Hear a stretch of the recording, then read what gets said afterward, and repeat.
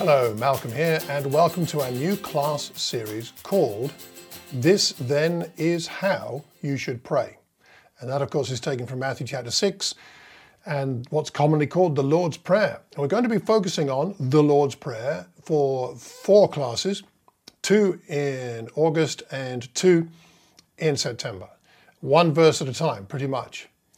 And I hope that this will be a great benefit and blessing to our prayer life, and not just our prayer life specifically, but our relationship with God, because that's the whole point of prayer, is it's part of, such a significant part of our relationship with God. And we're living in very interesting times, as we all know. Maybe prayer is more important now than ever. So let's see what we can learn from this new series. I hope you enjoy it.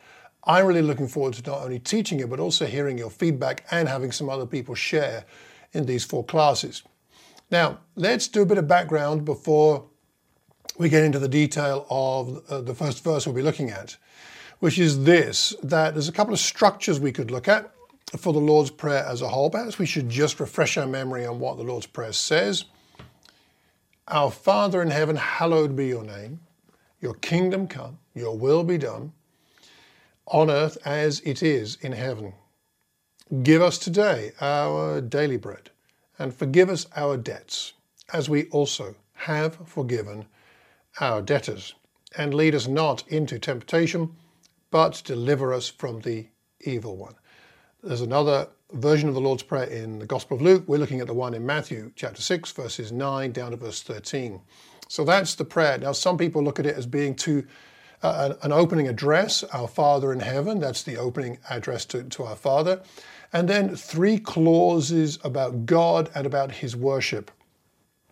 Hallowed be your name, your kingdom come, your will be done on earth as in heaven. And then a second section with 3, if you like, petitions for our own needs.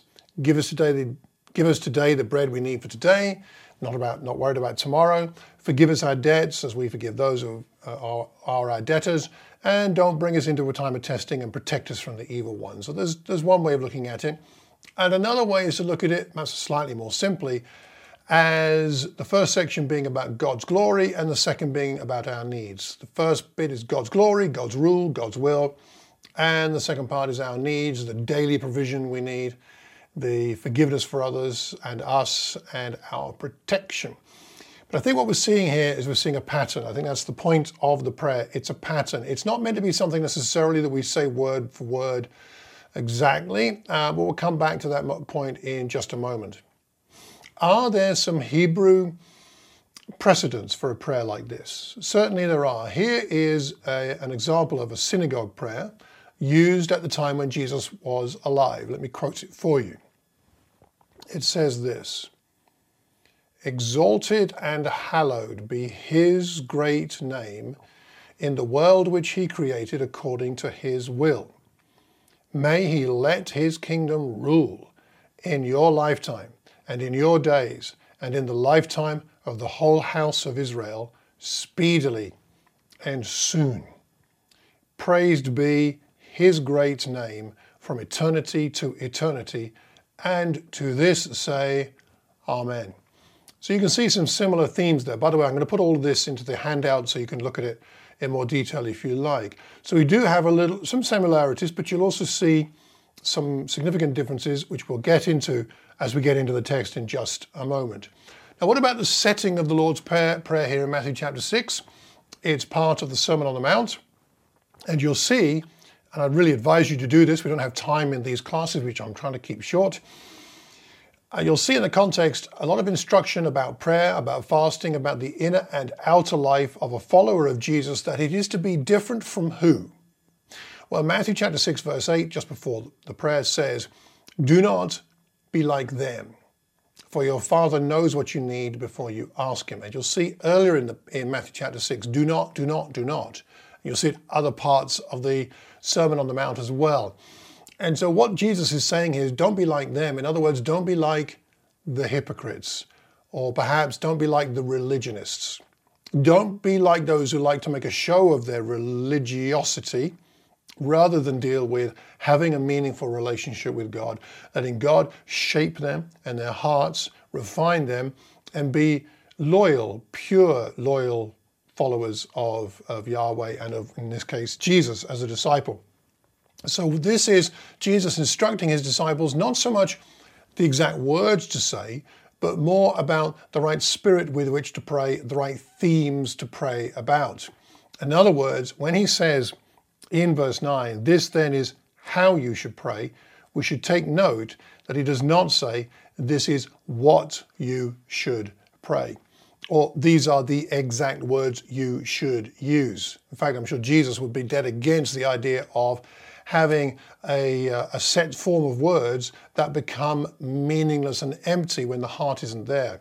That's not to say it's wrong to recite the prayer as such. It's not, we can't say it would be unspiritual to recite it or to pray through it word for word, but more that we need to understand the point of the prayer to let it nourish our spirit and help us to grow. And the point of the prayer is not the form of words, is not the exact wording or the shape of the prayer poem.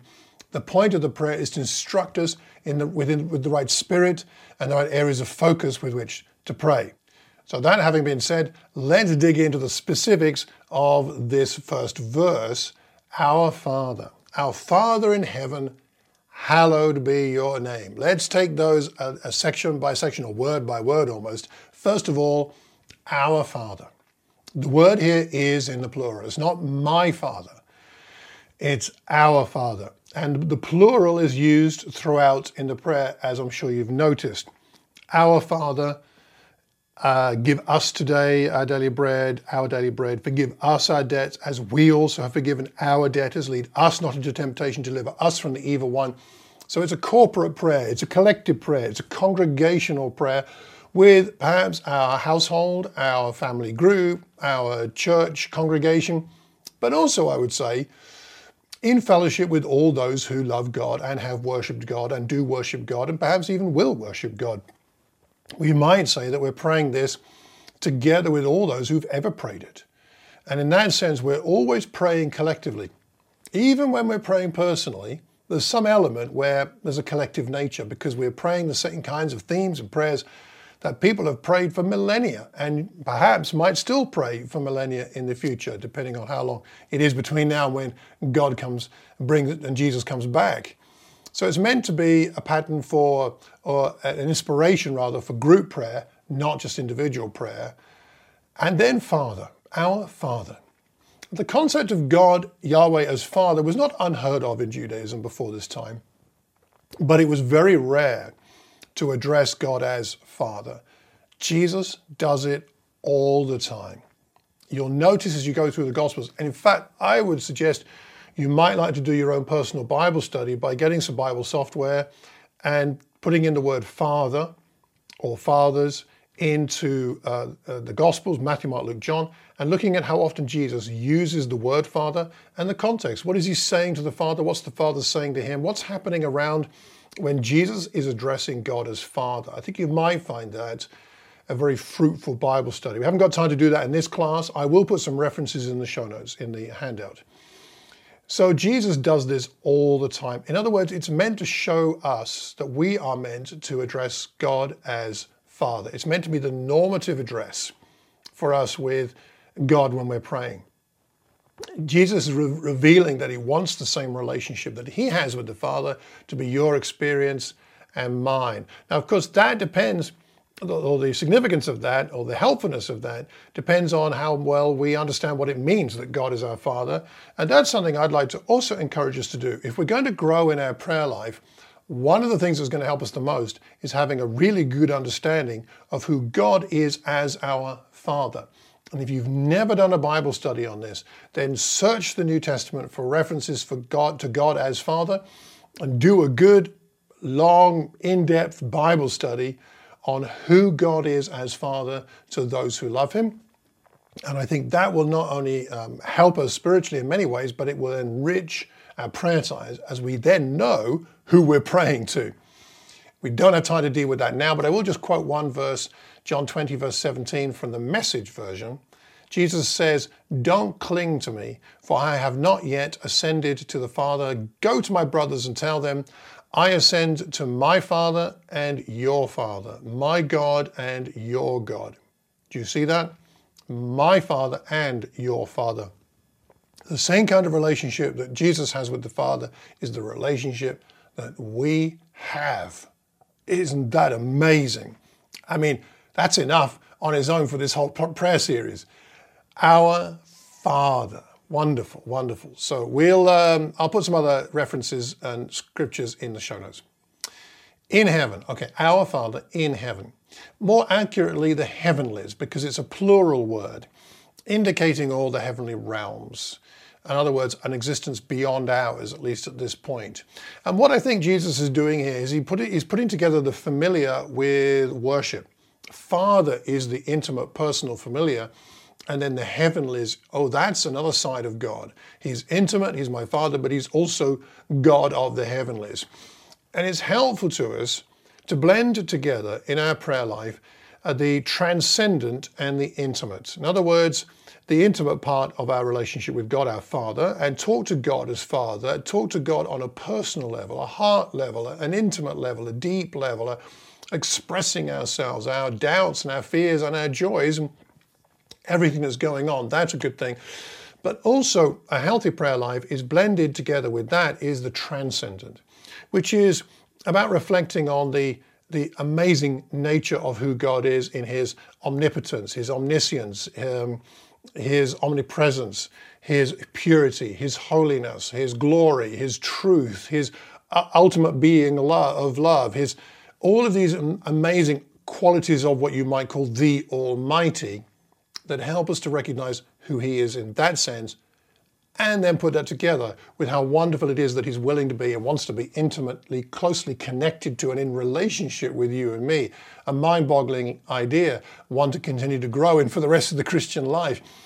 And so a lot of prayer times are healthiest when they combine both. Not to say every prayer time should. Sometimes our prayer times will focus more on the personal. Sometimes they'll focus more on the transcendent nature of God. I don't think it matters exactly on a particular prayer time, but our prayer times through the Christian life should be balanced with both of these. Our Father in the heavenlies. Okay, putting these two things together. Jesus showed us these two things and these instructions for a reason. Our Father in the heavenlies. Let's blend those two things together. Then, hallowed be your name. Hallowed, the word meaning to make holy, to treat as holy, to reverence, to sanctify, to consider holy. Let me quote to you from Carson's book on the Sermon on the Mount about this phrase here. He said this: although it is a prayer that God's name be hallowed, and therefore presumably a request that God will hallow his own name, it is nevertheless a prayer which, when answered, means that we will hallow God's name. In other words, Christ's followers are asking their Heavenly Father to act in such a way that they and an increasing number of others will reverence God, glorify him, consider him holy, and acknowledge him. And so when we pray, hallowed be your name, holy be your name, respected be your name, what we're saying there is we want that to happen. But surely as we want that to happen, we want God's name to be glorified in all the earth, all the people will know God and his glory. Even as we pray that, we're really sort of praying it in the mirror, asking God to help us to be strengthened to live in such a way that that will be more likely to happen. That then God will get the glory through our lives. In fact, I was reflecting on this in my prayer time this morning and asking God that today, that what I do and what I say will not compromise how hallowed he is, how glorified he deserves to be. And that my conduct today and the words and the deeds of my day, that will be more likely to bring him more glory and reveal his glory to the world. That's, I think, the point of that part of the prayer. Hallowed. Hallowed be your name. Be your name. The name of the Lord, the significance of this. Well, we could talk about this for a couple of hours, but just for a couple of minutes for the moment. So this is the name of the Lord. God, that's God himself as revealed to humankind. It's who he's revealing himself to be to humankind. That's his name in this idea of a Hebrew sense of a name. Revealing who you are is what is meant by this. And so this is how much of the way in which God has revealed himself, or what he has revealed about himself to humankind, is what we want the world to see. All of who he is. It's not a name like Malcolm. It's what and who he is, everything about him. I'm going to give you a quote here from one of the Bible dictionaries I used. The name of the Lord embodies the power of the Lord. His people find safety in that name. And I'm going to put some Bible references in the show notes. The name of the Lord is to be praised, called upon, exalted, trusted, or feared. To speak in the name of the Lord is to speak with his authority. So our prayer, when we pray this, the hallowed be your name, our prayer is that God will be known for his glory and the transformation of the world. And that naturally leads on to your kingdom come, your will be done. But that's for next time. So that's what we're dealing with here. Our Father in heaven, hallowed be your name. Oh, I mean, so much in that first phrase. So I'm going to conclude the class here. I'm trying to do these as shorter classes so there's more time for discussion. My question to you today, looking at this, is what stands out to you from this one verse? Maybe not the whole prayer yet. We'll get there step by step. But today, what stands out to you from this one verse? And another question could be this: how might your prayer life grow because of what this verse teaches you about God, yourself, and prayer? How might your prayer life grow because of what this verse teaches you about God, yourself, and prayer? So those are some questions, some thoughts for discussion in our family groups. I have a suggestion, if you want to take me up on this. I'd suggest that you pray this phrase every day between now and the next class, which is 2 weeks from now. Why not pray? You can pray the whole prayer if you like, but why not pray prayer verse 1 every day? Pray it slowly, pray it meditatively, pray it and think about what else, pray it, and as you pray it, think about what else it means or other parts of scripture that you think it connects with. Our Father in heaven, hallowed be your name. Why not pray that every day for 2 weeks and see what God's Spirit reveals to you? Might be really interesting, and I'd like to know what you discover. Last thing, volunteers. The next 3 classes, I would love to have some sharing from the members of Thames Valley or whoever watches these as to how these verses are beneficial to your prayer life. That's not only the one we looked at today, but verse 10, 11, 12, and 13. As you pray through these, what does it mean to you? What does it mean when you pray, your kingdom come to you? What does it mean to you to ask for your daily bread? What does it mean to you for God to forgive your debts or to lead you not into temptation? I would love to know. I'm going to be doing this teaching, but I want to incorporate other voices because we learn better when we're learning from each other. So if you have something to share, please let me know. The best thing, if you wouldn't mind doing so, is to get your phone and open up a video app on it and just record yourself. I'm not talking about you teaching a class, I'm more talking about personal sharing. So maybe 1 minute, 2 minutes, 3 minutes tops, but even 30 seconds would be great. Just saying, this verse means this to me because. And send it to me. You can email me, malcolm@malcolmcox.org, or you could leave me a note on Facebook. Plenty of ways you can get hold of me. And I'd like to incorporate those. I'll edit them and add them into future classes. I think it'd be great to hear from one another as well. So that's the idea. And if you've got any questions about prayer or about the Lord's Prayer, send them to me and I'll do my best to answer them in the next 3 classes that are coming up. So that's all I have to share today. But I'm just, my goodness, isn't this a wonderful beginning to the way of prayer that Jesus has shown us? This then is how you should pray. Our Father in heaven, hallowed be your name. Let's pray that God will teach us what he wants to teach us and that his Spirit will speak to our spirit and help us to grow closer to him through this learning about the power of prayer. Take care and God bless.